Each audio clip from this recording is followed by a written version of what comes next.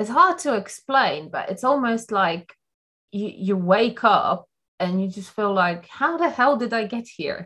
Like, where's the last however many years? Like, where was my head over this period of time? Why have I not seen all of these things sooner or earlier? I could have achieved so much more.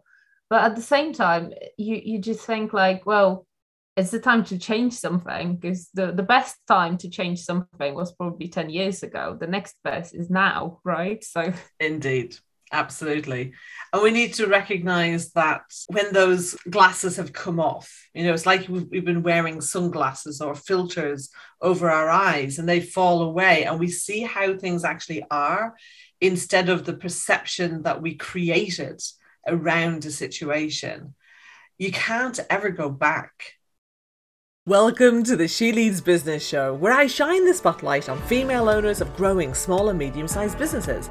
You're in the right place if you want to ditch the stress and firefighting, stop working too many hours, despite having team members, and never compete on price again. I'm Una Doyle, founder of CreativeFlow.tv. I'm a speaker, business strategist and impact coach. Business owners hire me to help them to build a business they could sell tomorrow, but they probably don't want to because it's highly profitable. It's fun to run because they and their team are in creative flow and they get to make a bigger impact on the world. In every episode, myself and my guests share the strategies, stories and wisdom to help you to achieve this too. Now, let's get on with the show. Hello, and welcome to today's episode of She Leads Business. And I'm really happy today to have with me Julia Starsek of Star Projects London. Welcome, Julia. hi, hello everybody. So glad to have you here.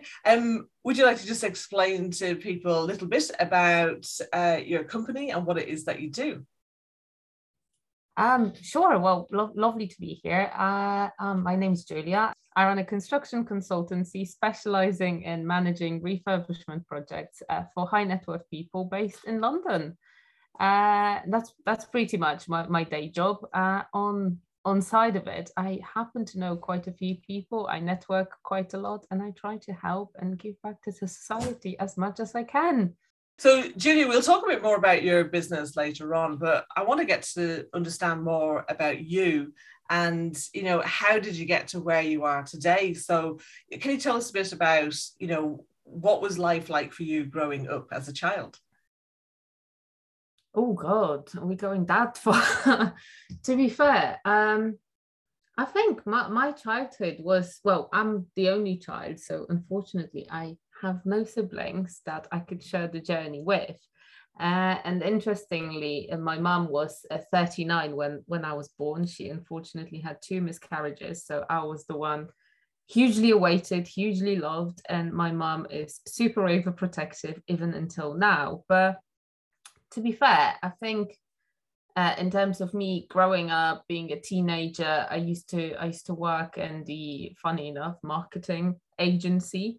I used to do some of the photo shoots as a model. I used to be a hostess on a few events. So that was me starting up back in early 2000s in Poland. And to be fair, it was quite an interesting time because I was hugely hoping that I'm going to have a fantastic career in that industry, up until the point when I realized that, unfortunately, in order to make this career and make living out of it back then, it was very much who you sleep with rather than how good you are and what you can achieve. So that was my dream career ruined. But to be fair, I then decided I wanted to go and become an architect, because I always had a bit of an interest in creating spaces and making buildings, changing people's lives and creating, space around people's lives.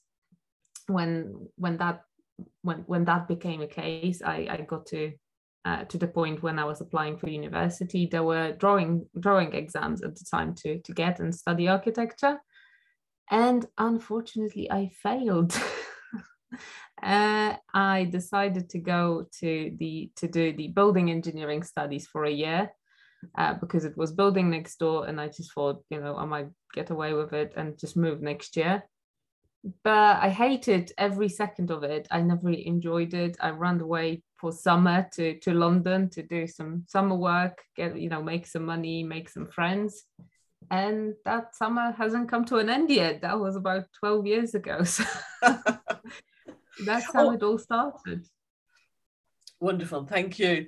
I'm really curious about something that you said you wanted to change people's lives through spaces. Tell me more about that. Oh yeah. Well, to be fair, I I I can't explain that, but I really, really like, so, I probably in my career entirely, I've done nearly 100 projects or slightly over 100 projects so far. I probably quoted about 250 or 300 projects by now. But to be fair, the interesting bit and the way I choose the clients I want to work with is usually that emotional connection they have with the house. If it exists, then I can work with them. If it doesn't exist and it's just one of many, or it's a project for sale, then it usually doesn't go to plan, and it doesn't, if I can't see that emotional connection between them and the space they're trying to create, then it's usually not the best project for me. And to be fair, that's the most interesting bit. That's one of the drivers why my company exists. That's one of the reasons why I do what I do, to be fair, because I love turning people's houses into their homes and something meaningful to them rather than just being one of many. Well, I can totally relate to that. I'm exactly the same with the business owners that I work with. If they don't have, and I've never phrased it that way, but that's absolutely true. If they don't have that emotional connection with their business, then if they just see it as a means to an end, then that doesn't excite me. And it doesn't usually excite the business owner either. Even if they want to create a business that is an asset that they will be able to sell, very much is about helping them to create a business that they can sell, but that's fun to run now, that's highly profitable now or in the near future if we've only just started working together. So yes, I really resonate with that. And it's interesting, isn't it? Because you do get all different kinds of people in property. So I guess for me, very much, I'm looking to work with owner managed businesses. And I guess you want to be working with properties, well, people where they're actually going to be living in the homes. Yeah, so I usually, well, we call them technically the owners and occupiers. So Right. it's the end user of the property. Uh, it does happen occasionally when, the developer is buying a property and it's some form of I worked on a couple of projects where it was a development job, as in, buying a property in order to make money and finance it.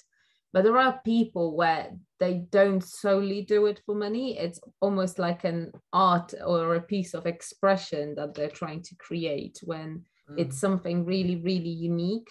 And in those cases, if there is that emotional attachment between them and the property, then yes, we can work together. What I really don't like is when it's one of many or it's 100 house that they're doing, which is exactly the same.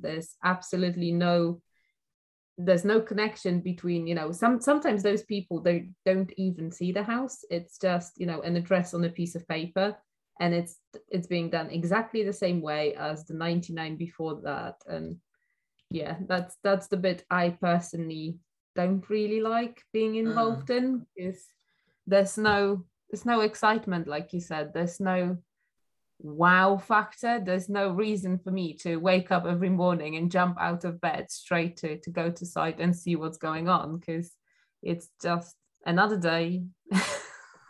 Definitely. And it's interesting because I imagine for those owners, the excitement is that they have a formula and they found a formula that works and they want to rinse and repeat that formula. And I think that it is interesting because there are times when I think creative entrepreneurs can actually really learn from that, because there is a tendency quite often, because us creatives have so many ideas, to actually go off on all sorts of different tangents and not see something through to fruition, to not rinse and repeat what works, because we always love something new. Yet we can, if we structure our businesses the right way, then we can have things that work and creativity in the same way. I'm not saying that you ought to work with those people necessarily, but I think there's a lesson that we can actually all learn from them, perhaps. I know what you think. I mean, to be fair, I don't see anything bad in this. It's just, the way some people operate is they do the same over and over again, copy and paste the same format. And it's great. If it worked for them 100 times, there is a big chance, they're minimizing the risk of something going wrong. And, the 101st time, it's going to go okay as well.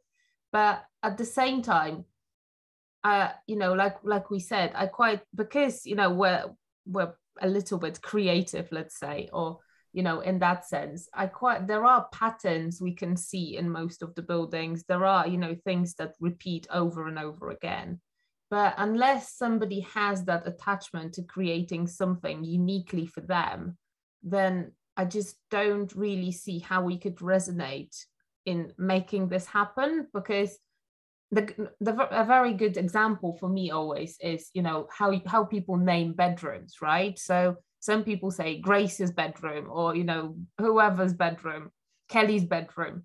And that means they have kids named Grace and Kelly, right? Rather than calling bedroom 1, bedroom 3, bedroom 4. There's that personal attachment to it. And most likely Grace and Kelly will have something to say about what colors they want in the bedroom, what kind of a bathroom they would like, what kind of joinery they might like in there, whether they're going to have rugs here and there. It's all of those little details, but at the same time, it's creating somebody's new life within a building and how they're going to use that space.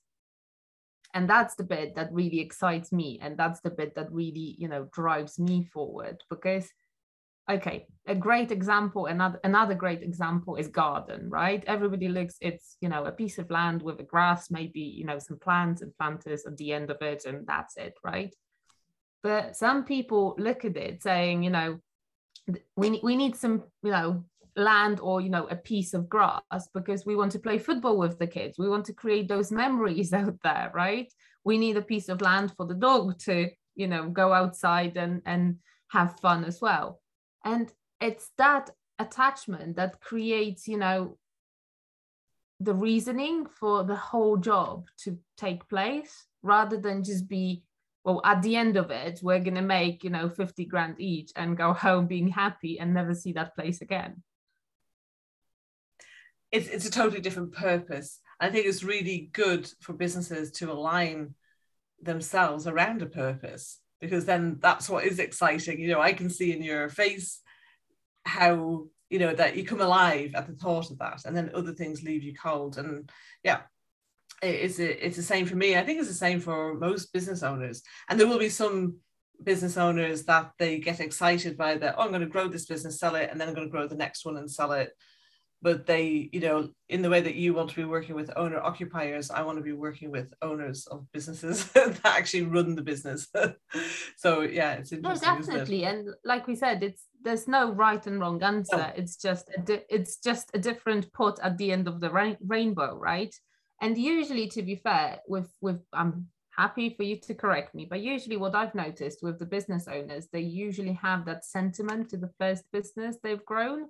And there's always something that there was another reason when they've done this first business, even if it's gone and sold a long time ago. They usually talk about it, as a journey, rather than, purely a product that is gone and forgotten about. Absolutely. And life is a journey, and business is a journey, for sure. So talking more about your journey, when you were in Poland, and I'm curious, like, kind of even before you were doing work, as a teenager, what was your biggest challenge at that time? Oh God, that's a deep question. I mean, to be fair, I think one of the biggest challenges I actually had was I always wanted to have siblings. I felt like something was missing in my life because I haven't had any. all of the friends, you know, that I had, they had those connections with their siblings. And funny enough, I don't think in my childhood I remember anybody being an only child. Usually there was at least 2 or 3 kids within the family. That was the typical pattern. Even if the age gap between the two was quite, you know, significant, then usually there was some form of the, you know, that connection between the sister and a brother, or, you know, the other way around. There was always something where they always could rely on each other. I never could. I never really had that person. And, you know, we could be, well, we could have the best parents in the world, but there are certain things we don't talk to parents about ever, right? It's just Oh, how the yes. world is. And at that point, I was super lonely. And I think that's one of the things when I was a child, I wasn't very open because I never had that backup of a person. I always created, you know, friendships and colleagues and, you know, acquaintances and everybody around, but I never really had that one person as, you know, my best friend, or, you know, my soul sister, or however we want to call that person. I never really was able to create that kind of a connection with another human being. And in terms of challenges, I can see that now as well coming out. I do have trust issues. I'm always, you know, somewhere at the back of my mind, I have, what if that person fails? What if they don't give me what they're promising? Or, you know, if something else comes up, what if they're not going to be there for me? So yeah, that's probably one of the biggest challenges I had to overcome in my childhood. And I can still see the consequences of that now. And it makes sense when you talk about it like that. And have you been able to create that kind of a relationship as an adult? I probably wasn't. I mean, I'd like to believe that I'm surrounded with a group of people who support me, and, you know, we support each other. But I don't think I could name a single person as, you know, that chosen sibling of mine. Interesting. But when you think about that, how does it feel? I think over years I've just accepted that.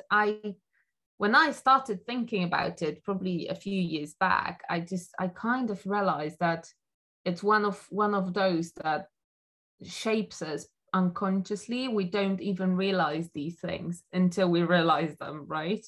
So I'd love to be able to create like a deep emotional connection with a single person on any level, but personally, I don't think I'm capable of that, to be fair. I quite like being spread out just in case that one single person fails, then I always have a backup in others.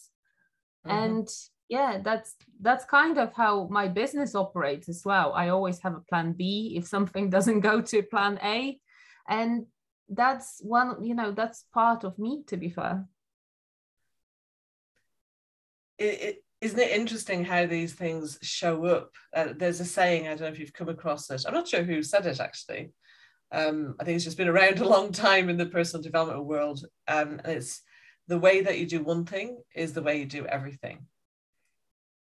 And I see that happen in my own life and business and in my clients as well, where quite often people don't necessarily see the impact of something until, you know, you're going, oh right, okay, so this is going on in your personal life, but actually this is happening in your business. And sometimes it can be the opposite. Like, you know, it's good to have a plan B, but then also things can be taken to an extreme as well. I remember, you know, you mentioned trust issues. I remember working with a business owner. He had a small team, a creative agency, and it's gone back quite a while actually. And he was micromanaging all his team members. And so, because I was going from one session to another, I was like, well, how come this stuff isn't getting done that he was supposed to be doing? And so when I started taking a bit of a dive into, well, what is he actually spending his time on? He was spending his time micromanaging. So he's basically doing his own work. And then he was like redoing, checking, reviewing, like, but to an extreme. Why? When we started delving into it, it was actually because when he was 18, he had a girlfriend who cheated on him. And that caused him to have trust issues that were then showing up in his business. So when we were able to resolve those trust issues, all of a sudden he had hours of time every week that he was able to not have to work all the evenings and weekends. He was able to spend time with his partner. You know, he was able to work on growing his business. So yeah, so these things obviously happen and can show up in different ways. Yeah, what's the thing you're most proud of in your kind of career and business that you've achieved so far? One of the things that I'm really, really proud of is the fact that I didn't really fall out with anybody in my professional career on any level. I mean, obviously there are people we like, there are people we don't like, but it's not that I have a hate list or I have a haters list who, you know, people I just absolutely, you know, fallen out with. We had a massive argument, or, you know, any kind of drama or anything like that. You know, even the person I used to work for, you know, and when I left the company, it was quite a dramatic, let's say, breakup. We still talk, we still, you know, visit each other, we still, you know, exchange thoughts and everything around that. So I'm quite proud that I've managed, even though I'm quite explosive in terms of emotions, and if somebody starts with me, there's like no limit. But I never really had a massive fallout with anybody. I can't name a person that I would never, absolutely ever worked with. I can probably name a few people where I disagree with them on some level, but it's more like a neutral situation. It's not that, you know, we had any kind of, you know, clash of characters or anything like that. So I think on that level, it's quite it's quite refreshing, because if you see loads of these businesses exchanging all of this negative energy out there with, you know, people they don't know, they don't care, and how that impacts their mental health and their energy levels, that's quite terrifying. So I must say it's one of the things I really pride that even if I disagree with somebody, I'd rather walk away and just say, do however you want to do it. You know, I do respect your choice. I make my own choices. And yeah, to be fair, that's really the thing I'm proud of. Well, I think that's a wonderful thing to be proud of. It's almost always a good idea to leave doors open, for sure, as long as boundaries are in place. And that's a really key thing. I think for me, I see over and over again how a lack of boundaries or poor boundaries can really impact people and affect their business, can affect their mental health, and just their enjoyment of life and running their business. No, absolutely. I mean, you know a little bit of my background story as well, and how I started in business when I was working in a construction companies, and I had zero boundaries. I never had about them, to be fair. I was unable to say no to anything. I was hugely overworked. I was starting my work probably 6-7 o'clock in the morning, and I never finished before 7-8 in the evening. I was making decent money, at least for my age at the time. I was really successful on that front, but I never really had the time to enjoy the money. I never really had the time to, you know, appreciate exactly everything I was doing. I never had the time to go out and meet friends, or, you know, meet people who I was working with, go out, have a lunch.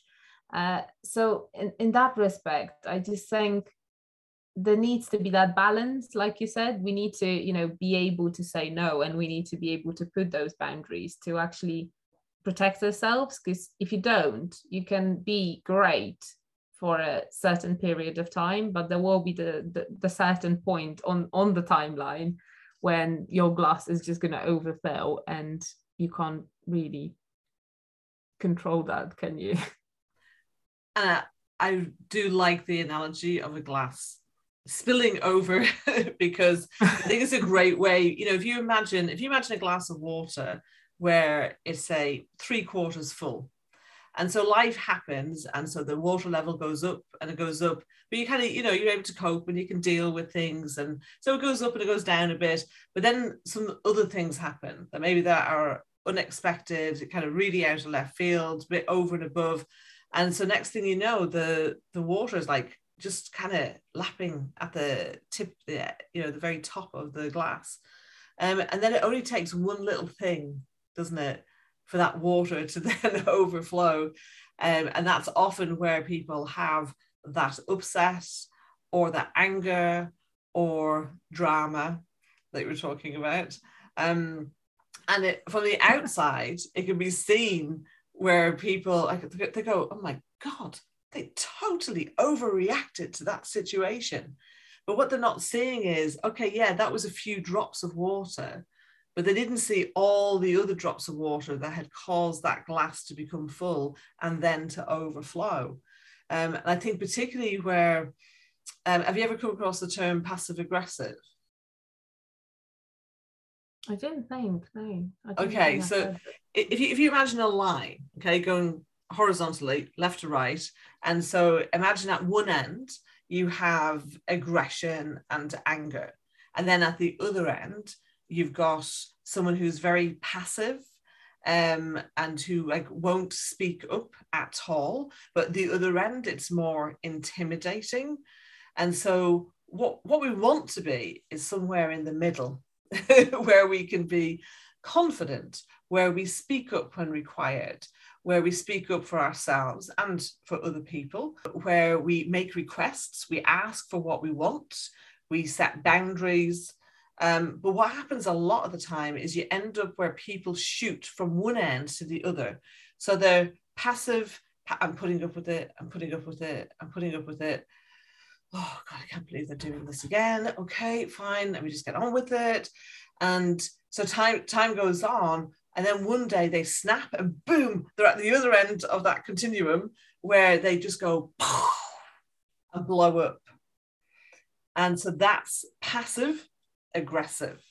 Okay. And quite often people leak that aggression. So on the surface, they kind of seem quite mild-mannered and easygoing and things. But then there'll be like this little spike of something that you kind of go, what's that about?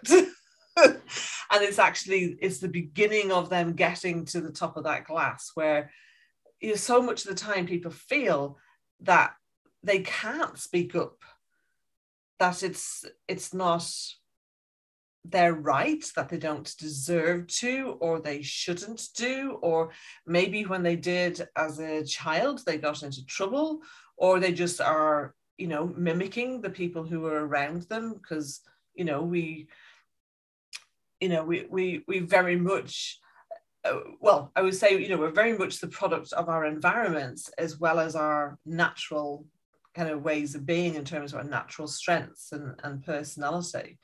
Obviously as adults, I think, there comes a point where we can't excuse that. We need to take responsibility for who we are. But there's a lot there, isn't there? And that's where people pleasing really comes in, I think. And I know for me, I was a huge people pleaser. I used to twist myself in knots trying to please other people.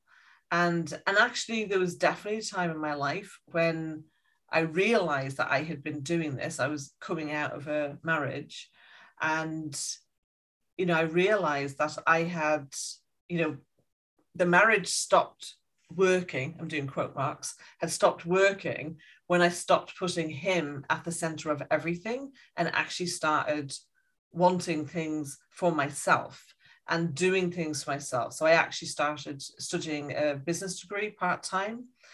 And I remember at the end of our relationship, and he said something about the degree I was doing, and I said, but you said you'd support me. And he said, well, I had to say that because I knew we were going to do it anyway. And so really that support wasn't there. And it was really interesting that as I was going to uni and doing classes and learning things and getting feedback from other people, I was starting to grow in confidence. And so then he felt you know, fragile egos and things, he obviously felt less than. I wasn't making him less than. That was his choice in terms of how he was interpreting things. But that's when things started going wrong in the marriage. I'm very grateful because it sent me on this whole other journey where I've been able to overcome that. I know we talked about this being a challenge, you know, one of the challenges that you're facing right now of imposter syndrome and people pleasing. So how's that showing up for you? May I just go back to your story for a second, just out of interest? How old were you roughly back then? Oh, I was 29 when I entered the marriage. The reason why I asked is because it's a very similar journey to me leaving my employment. I was in employment. I was a commercial director in a construction company, and it's exactly like you said. Everything was fine until, you know, when everything was running around the managing director, and everything he said was just actioned with no objection, no comment, nothing said in the process. But it's not really possible to have two directors and only one has a saying in something and the other person just passively makes all of the orders, because that's not the definition of being two directors. It's a definition of being a director and employee, right? So absolutely. Mm-hmm. So basically what happened was, it's exactly the glass we spoke about before, when, you know, my glass was probably over 3/4 full, and I knew we have to change something. But in order to change something, two people need to see the need for that, and two people need to participate, right?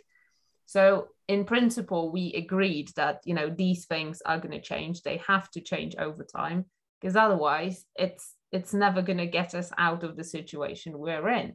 And the problem was that the benefits of the situations were purely to structure the company to grow bigger, and to take some of the weight off my shoulders, because like I said, I was hugely overworked, and I was coming to the end of my energy levels. I just needed to, you know, start looking after my mental health and what I wanted to do next. And I was starting to exactly come to that conclusion of, if I'm not going to look after myself, nobody will.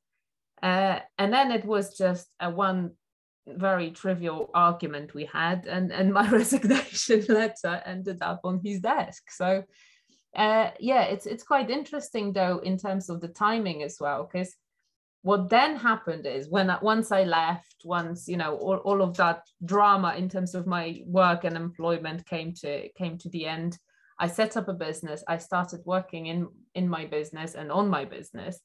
And then I started to see some of the problems in my relationship with my long-term partner. I started to see problems with, you know, how I was every day, you know, talking to my mum. We were sharing absolutely everything and talking for hours about absolutely nothing. And it costed me loads of time and loads of emotions off the back of it, right? So it's almost like you start, one thing changes your whole view over your entire life. It gives you a completely different perspective as to who's the most important person in this game.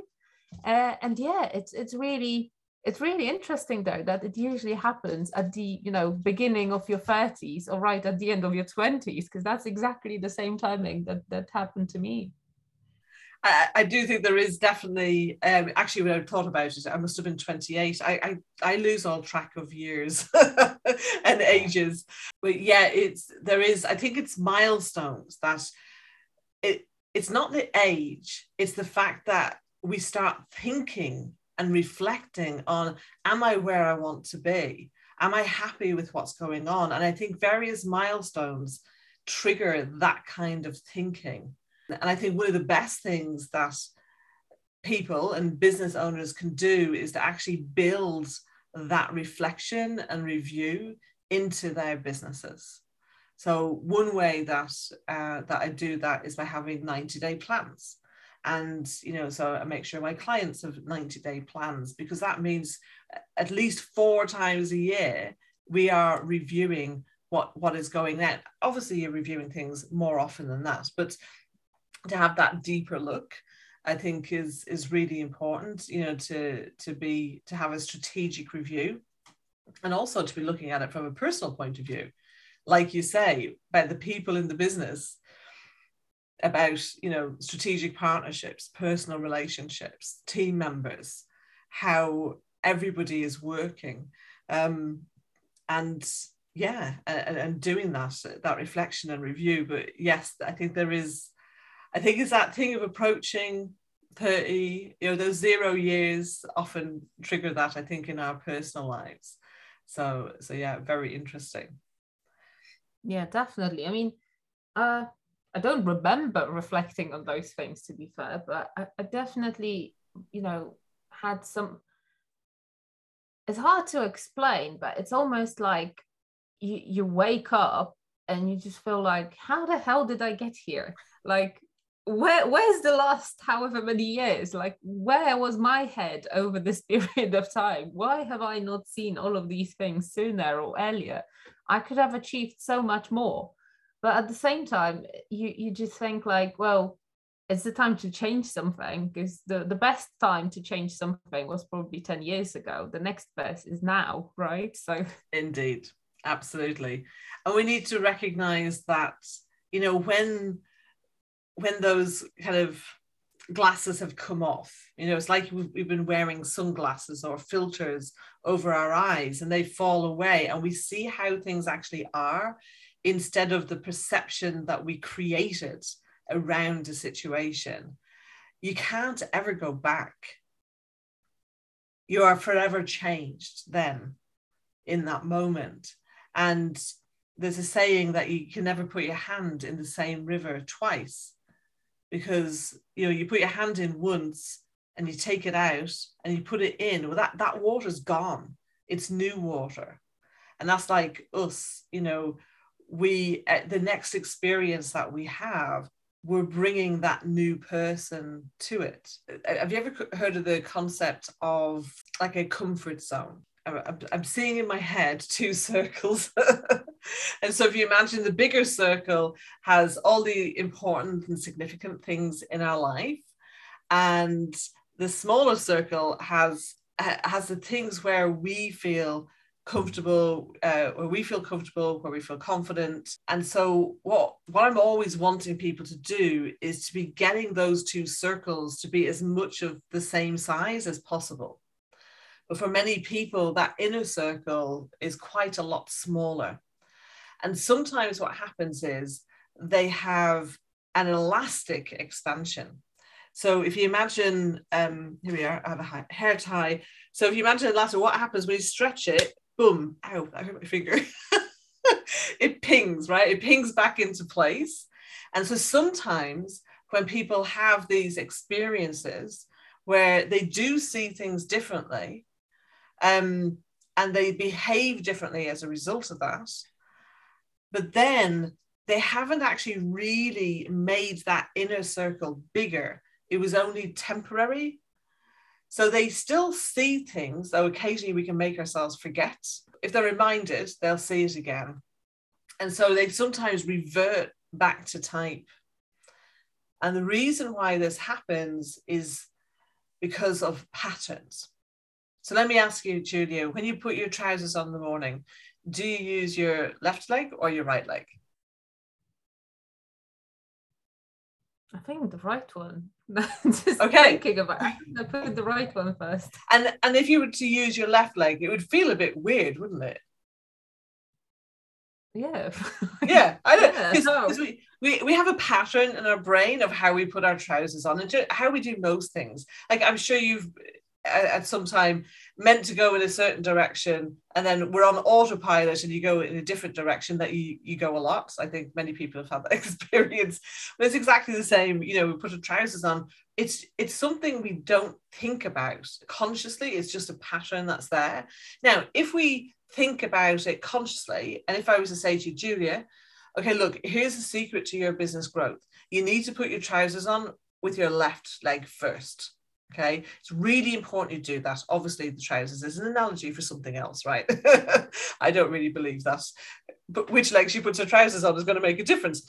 But it's just saying, so whatever the strategy was, whatever the thing was that you needed to do differently.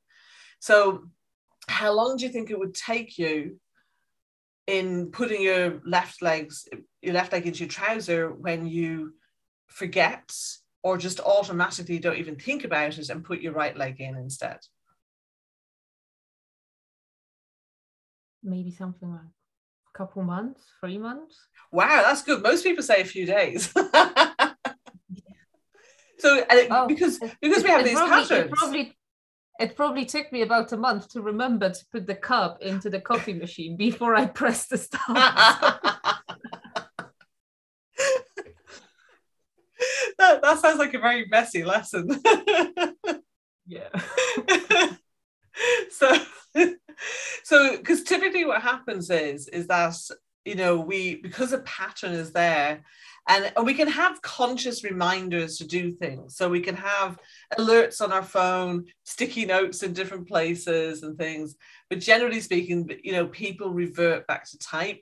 So one of the things that I'm really passionate about is helping people to change those underlying patterns, because then we don't have to think about it. We just automatically put our trousers on left foot first and get the better results from doing that. And, you know, because we have these patterns of the way that we think, the way that we feel, and the way that we behave. And, you know, those are the things that often give us results in our business. So I've got a question for you. In what way is people pleasing negatively affecting your business? I'd like to believe that I've built a little bit of a resilience now, and I kind of learned saying no more often.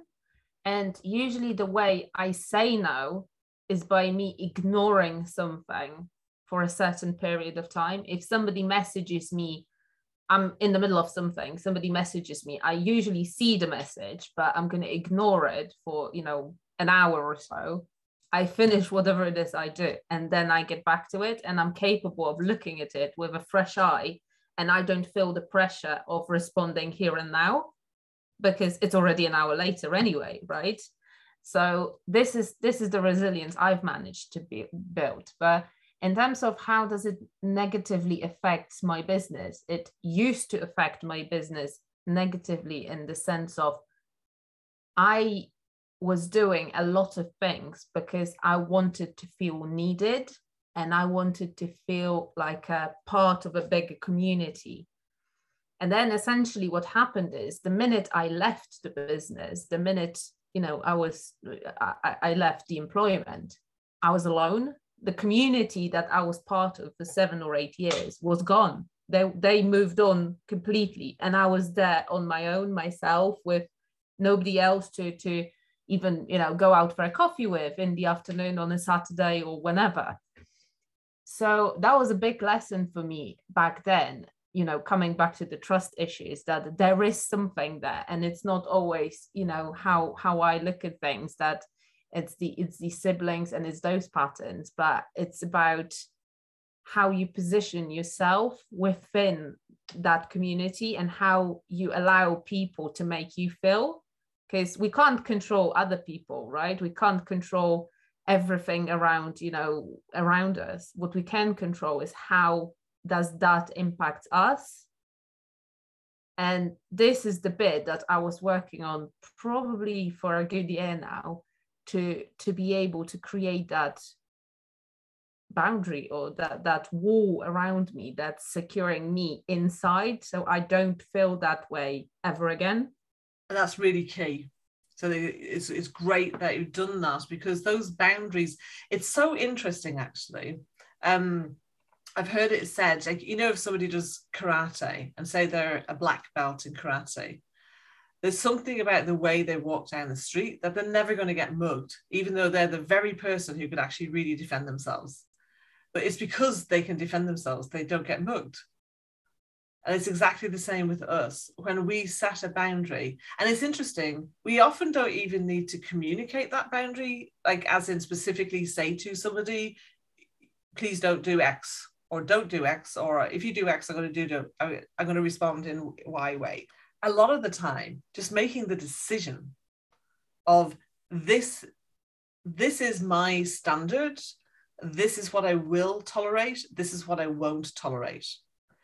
And that needs to, have you ever been to the seaside where you get those sticks of rock and they have writing in the middle of them? And that's what we have to be like, where those boundaries are just solid within us. They're just a part of who we are. And then it's amazing how that just allows us to give off a different vibe. and people will respond accordingly.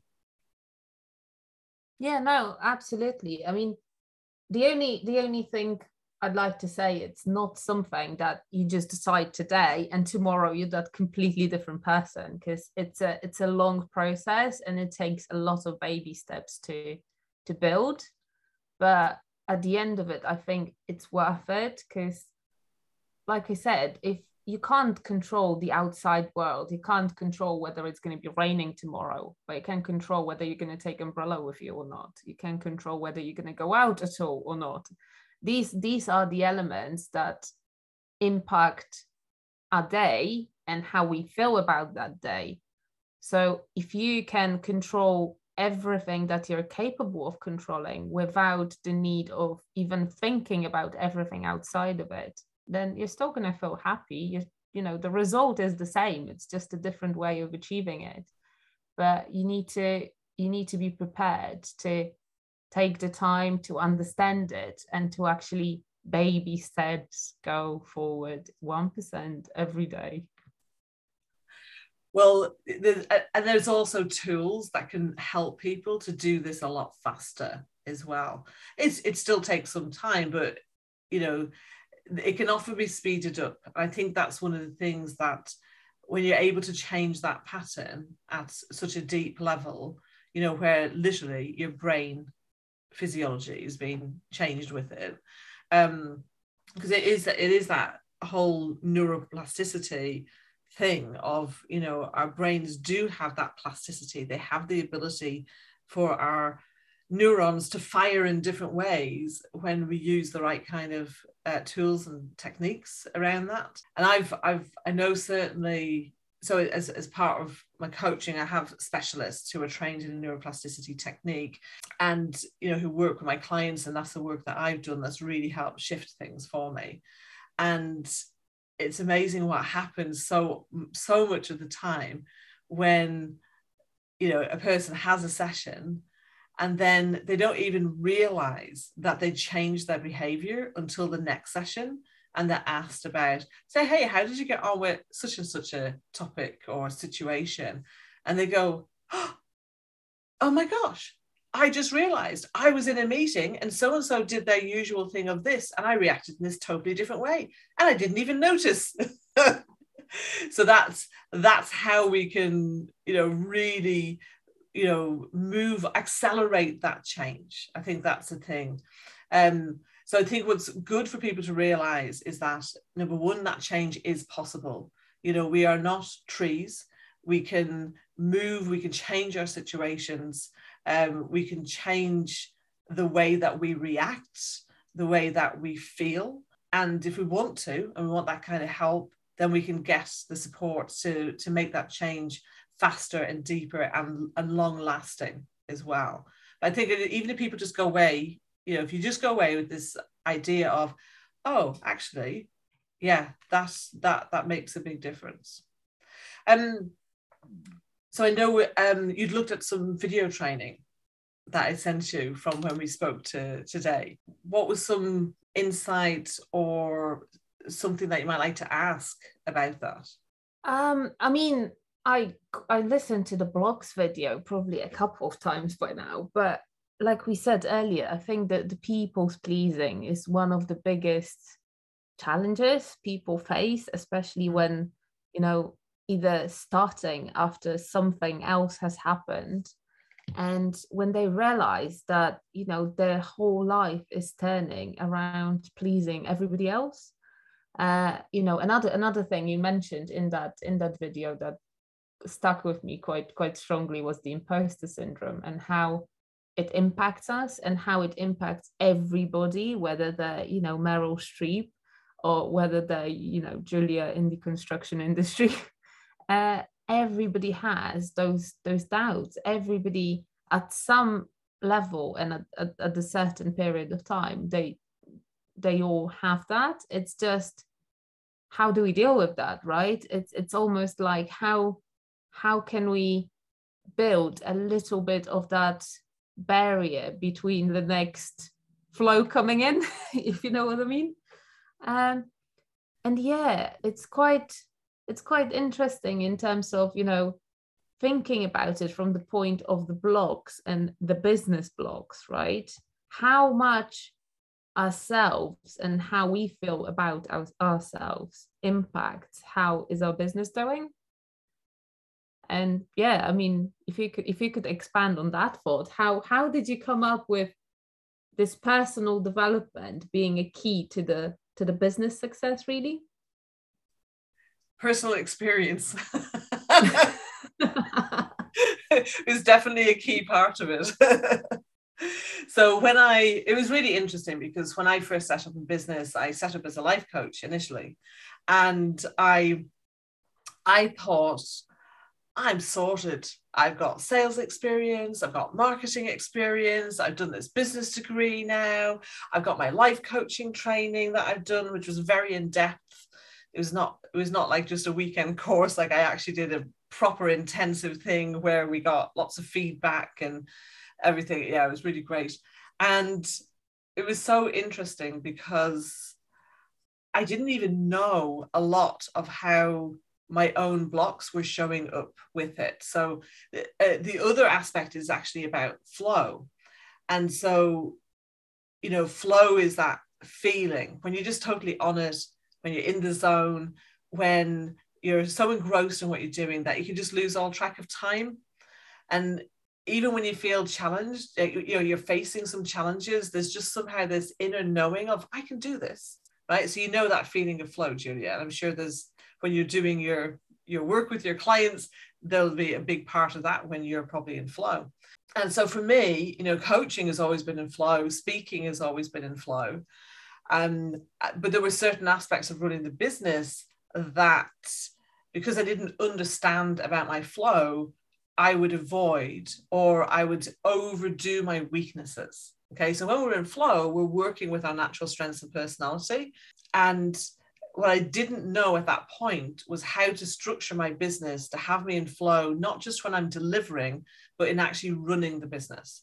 And so as a creative, extroverted type of person, I had no shortage of ideas. Okay.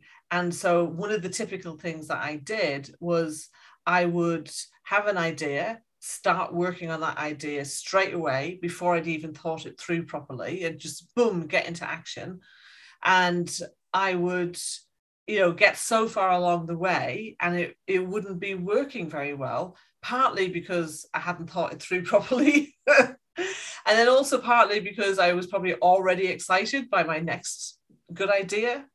And so I had this trail behind me of things that I'd started and not finished, or I'd done and hadn't really worked. And that was actually one form of self-sabotage. So both the flow and the mindset often kind of really interlink. So I was thinking, even though I didn't really know about flow at that time, I hadn't done that training yet, didn't know about those personality profiles that you use. What I was doing was I was basically overdoing my weaknesses, overdoing my strengths, which then became a weakness. And yeah, it was self-sabotage. So there was money issues going on. You know, my mum grew up in very challenging circumstances, one of 7 children, in a very poor time in a very poverty-stricken part of Ireland. And, you know, so I inherited I acquired along the way a lot of her beliefs and thoughts around money. And so it took me doing that neuroplasticity technique to shift how I felt about myself, so that I valued myself enough that I let go of the not focusing. I let go of the self-sabotage. I let go of caring so much what other people thought. Big one. The money issues, another big one. So and many, many more besides, So yeah, it was really working through those that now, like when I kind of go to up level to the next level, you were saying, like, you said earlier, oh, well, everyone has imposter syndrome. And it's like, I'll have moments of it, but it's literally like moments as opposed to hours, days, weeks. And it's literally just I just need to adjust to this next level. And I may have one or two sessions, maybe, if stuff's coming up, but I kind of go, oh, okay, there's something happening here. And even if I don't really know what it is, but I know that, oh, okay, there's some kind of resistance, or there's some kind of pattern showing up here. I don't know what it is, but that's okay. I can have a session. I don't need to know what it is. I don't have to talk about it. I just need to kind of clear whatever it is that's in the way, and then I can move on. I think one of the interesting things with imposter syndrome is that only people who achieve success experience imposter syndrome. I never really thought of that this way, to be fair. I mean, yeah, that's an interesting statement. But I mean, yeah. I'm gonna have to have I really wish I never really thought of that this way. I can see the cogs whirring. Yeah. I mean, to be fair, it's really quite interesting because I had a conversation with somebody else yesterday. Her background is she's originally from Malaysia, and she's a fantastic, phenomenal musician. She sings. She's a singer, and she was very much hoping for a career in the music industry. But back when she was starting in the late 90s, that was when Spice Girls were coming out on the market, and that was when the whole breakthrough of the whole market was happening, right? There was a dark-skinned girl, there was a ginger hair, there was a light blonde. This is when the diversity element was coming into the music industry, but there was still no Asian within it. And that was one of the reasons when she said, she gave up on making a career here in UK. She left and she made a career in Malaysia. And to be fair, it's quite interesting now when you said, the imposter syndrome kicks in only to those people who are very successful. I'd say it's also those people with an ambition and the desire for the success. That's really where, you always feel, you can start feeling like you're not achieving something because you're undervalued, or, you're not good enough to achieve what it is you really want. And that's the distinction between the not good enough, the not fully approving of themselves, the doubts. So many people can experience that in all kinds of different situations. But that imposter syndrome tends to be I feel like a fraud, and when am I going to get found out? And that only tends to happen because of one or more achievements that people have had.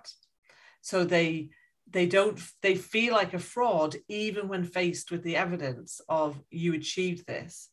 And so they will often do, oh, well, it wasn't me, it was all these other people. Oh, it was just a fluke. I don't think I could do this again. Just like Meryl Streep said, that every single new film she shoots, she turns up on the first day thinking, when are they going to find out? Like, I don't think I can do this.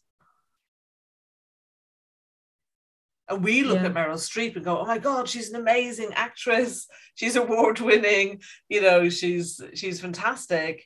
And that's how other people are looking at us. Yeah. But if we don't, if we don't believe that, then it doesn't land. So it's like if I was to say to you, Julia, hey, Julia, did you know your skin's green? You'd be like, what? Is it? No. But imagine if I said that. Now, if I said it repeatedly over time, I mean, particularly as a child, then you would eventually become to believe that your skin is green. But, if I said that to you a few times, you'd be, I mean, is your skin green, Julia? I don't think so. I hope not. No, it's not. So this is the interesting thing about, we only accept positives when we believe it's true first.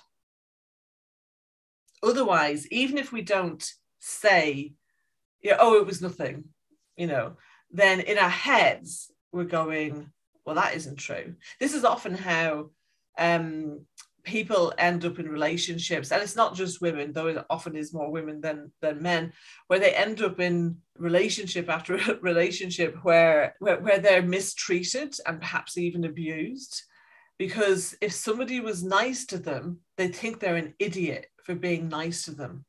And this can all be going on subconsciously. They might not be consciously thinking this at all, but this is why you often get nice guys going, I don't understand why I can't get, a woman. and the women are kind of going, oh, why do I keep ending up in these awful relationships? And it's because they keep rejecting the people who treat them nicely, because at some level they don't believe that they deserve it. Yeah. I mean, there's this saying as well in Poland where we say, the bully always loves the most, but it's a hope rather than, a fact statement. And to be fair, I usually believe, like you said, it says more about the woman than the guy. So it's almost like the insecurities going in her head must be huge, right? But that's exactly. That's a conversation for another day, another podcast. Yeah, absolutely. But the interesting thing though is that does show up in business as well. So, as business owners, we have the choice over which clients we choose to work with and which team members we choose to work with. And, from our prior discussions, like you're planning on growing your team, you're planning on really opening your doors and bringing people in and mentoring them, which sounds amazing. And, this is something for you to be really aware of is the kind of past people pleasing and imposter syndrome in how you interact with your team and in how they treat you and what you tolerate and what, the whole thing around expectations and communication and just delegating as well. Delegation, there's a lot of trust things come in that, that was something that you mentioned as well. So yeah, definitely things to keep an eye on going forward, because what you don't want to do is end up in a situation where you grow your team, but then you find, oh, I've got this person or people who they're just not performing, but then nothing, you're not actually doing anything about it, or you try things, but you allow things to kind of percolate and go on longer than you maybe would have otherwise. And also just in terms of actually allowing other people to do things.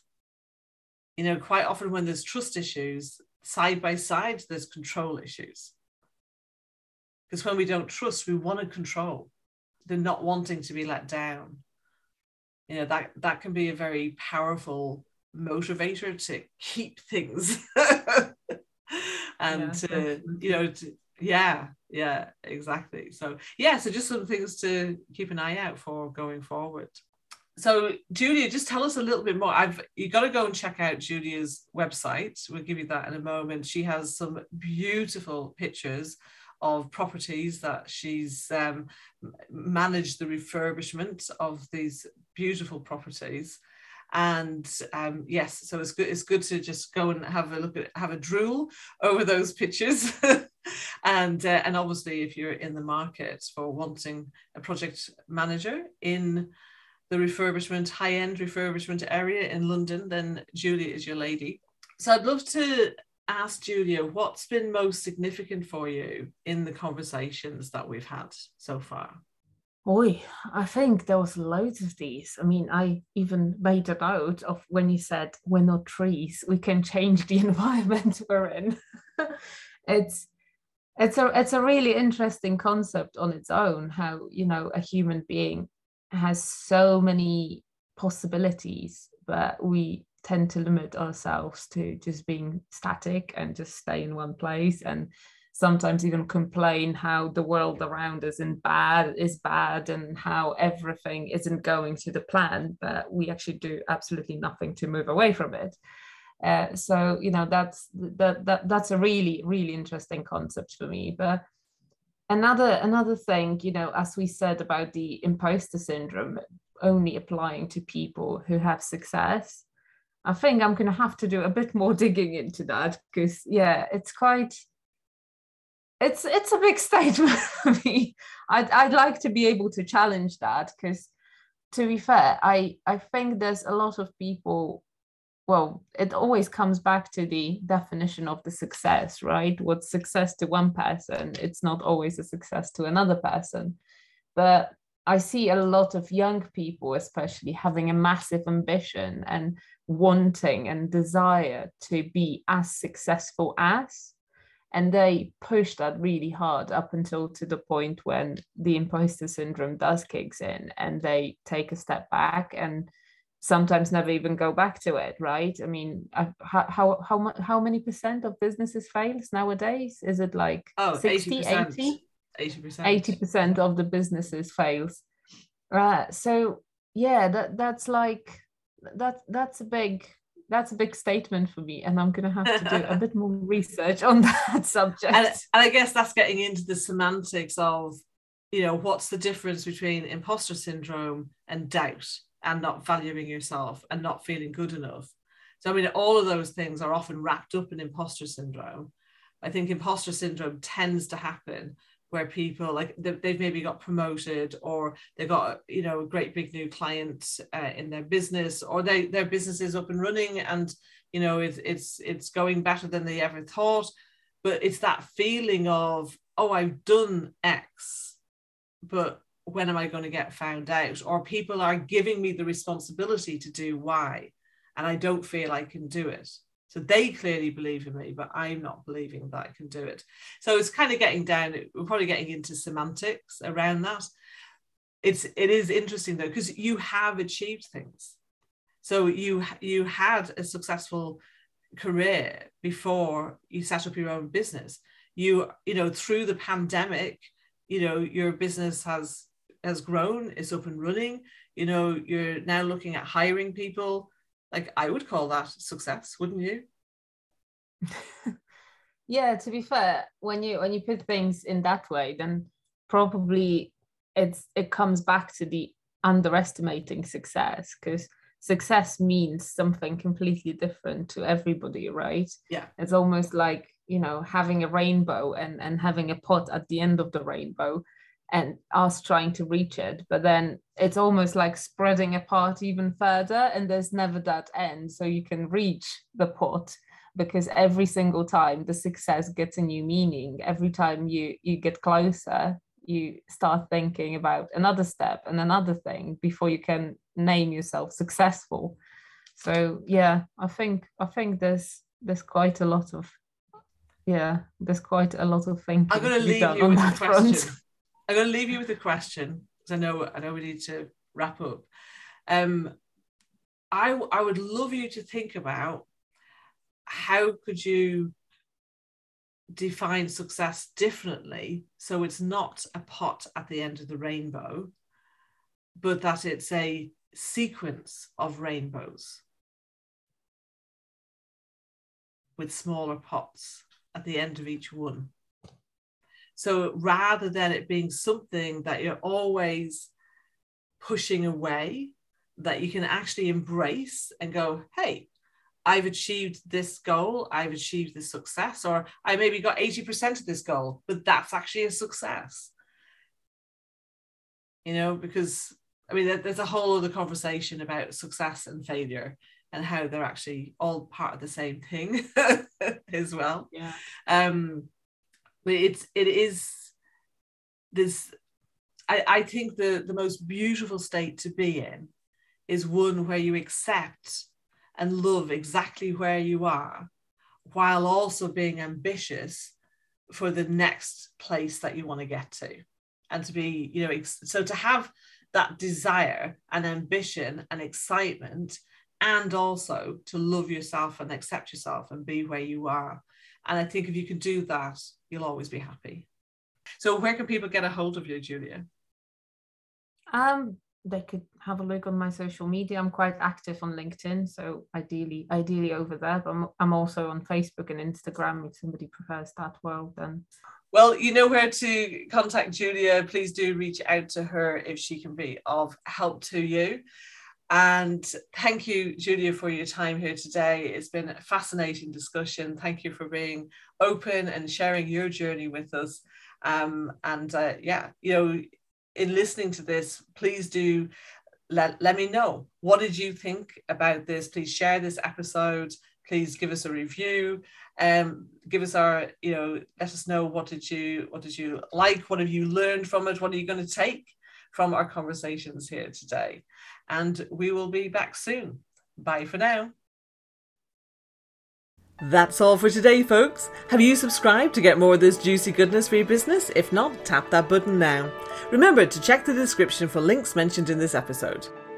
Did you enjoy and find value in this free broadcast? I want you to know that I go so much deeper into the topics discussed with coaching and workshops based on my impact-driven growth model. Want to know how I can help you to double your profits without spending a penny more on marketing or ads? Let's arrange to hop on a call to discuss your goals and challenges, and I'll show you how. Plus, when you book, I'll send you some free training videos too.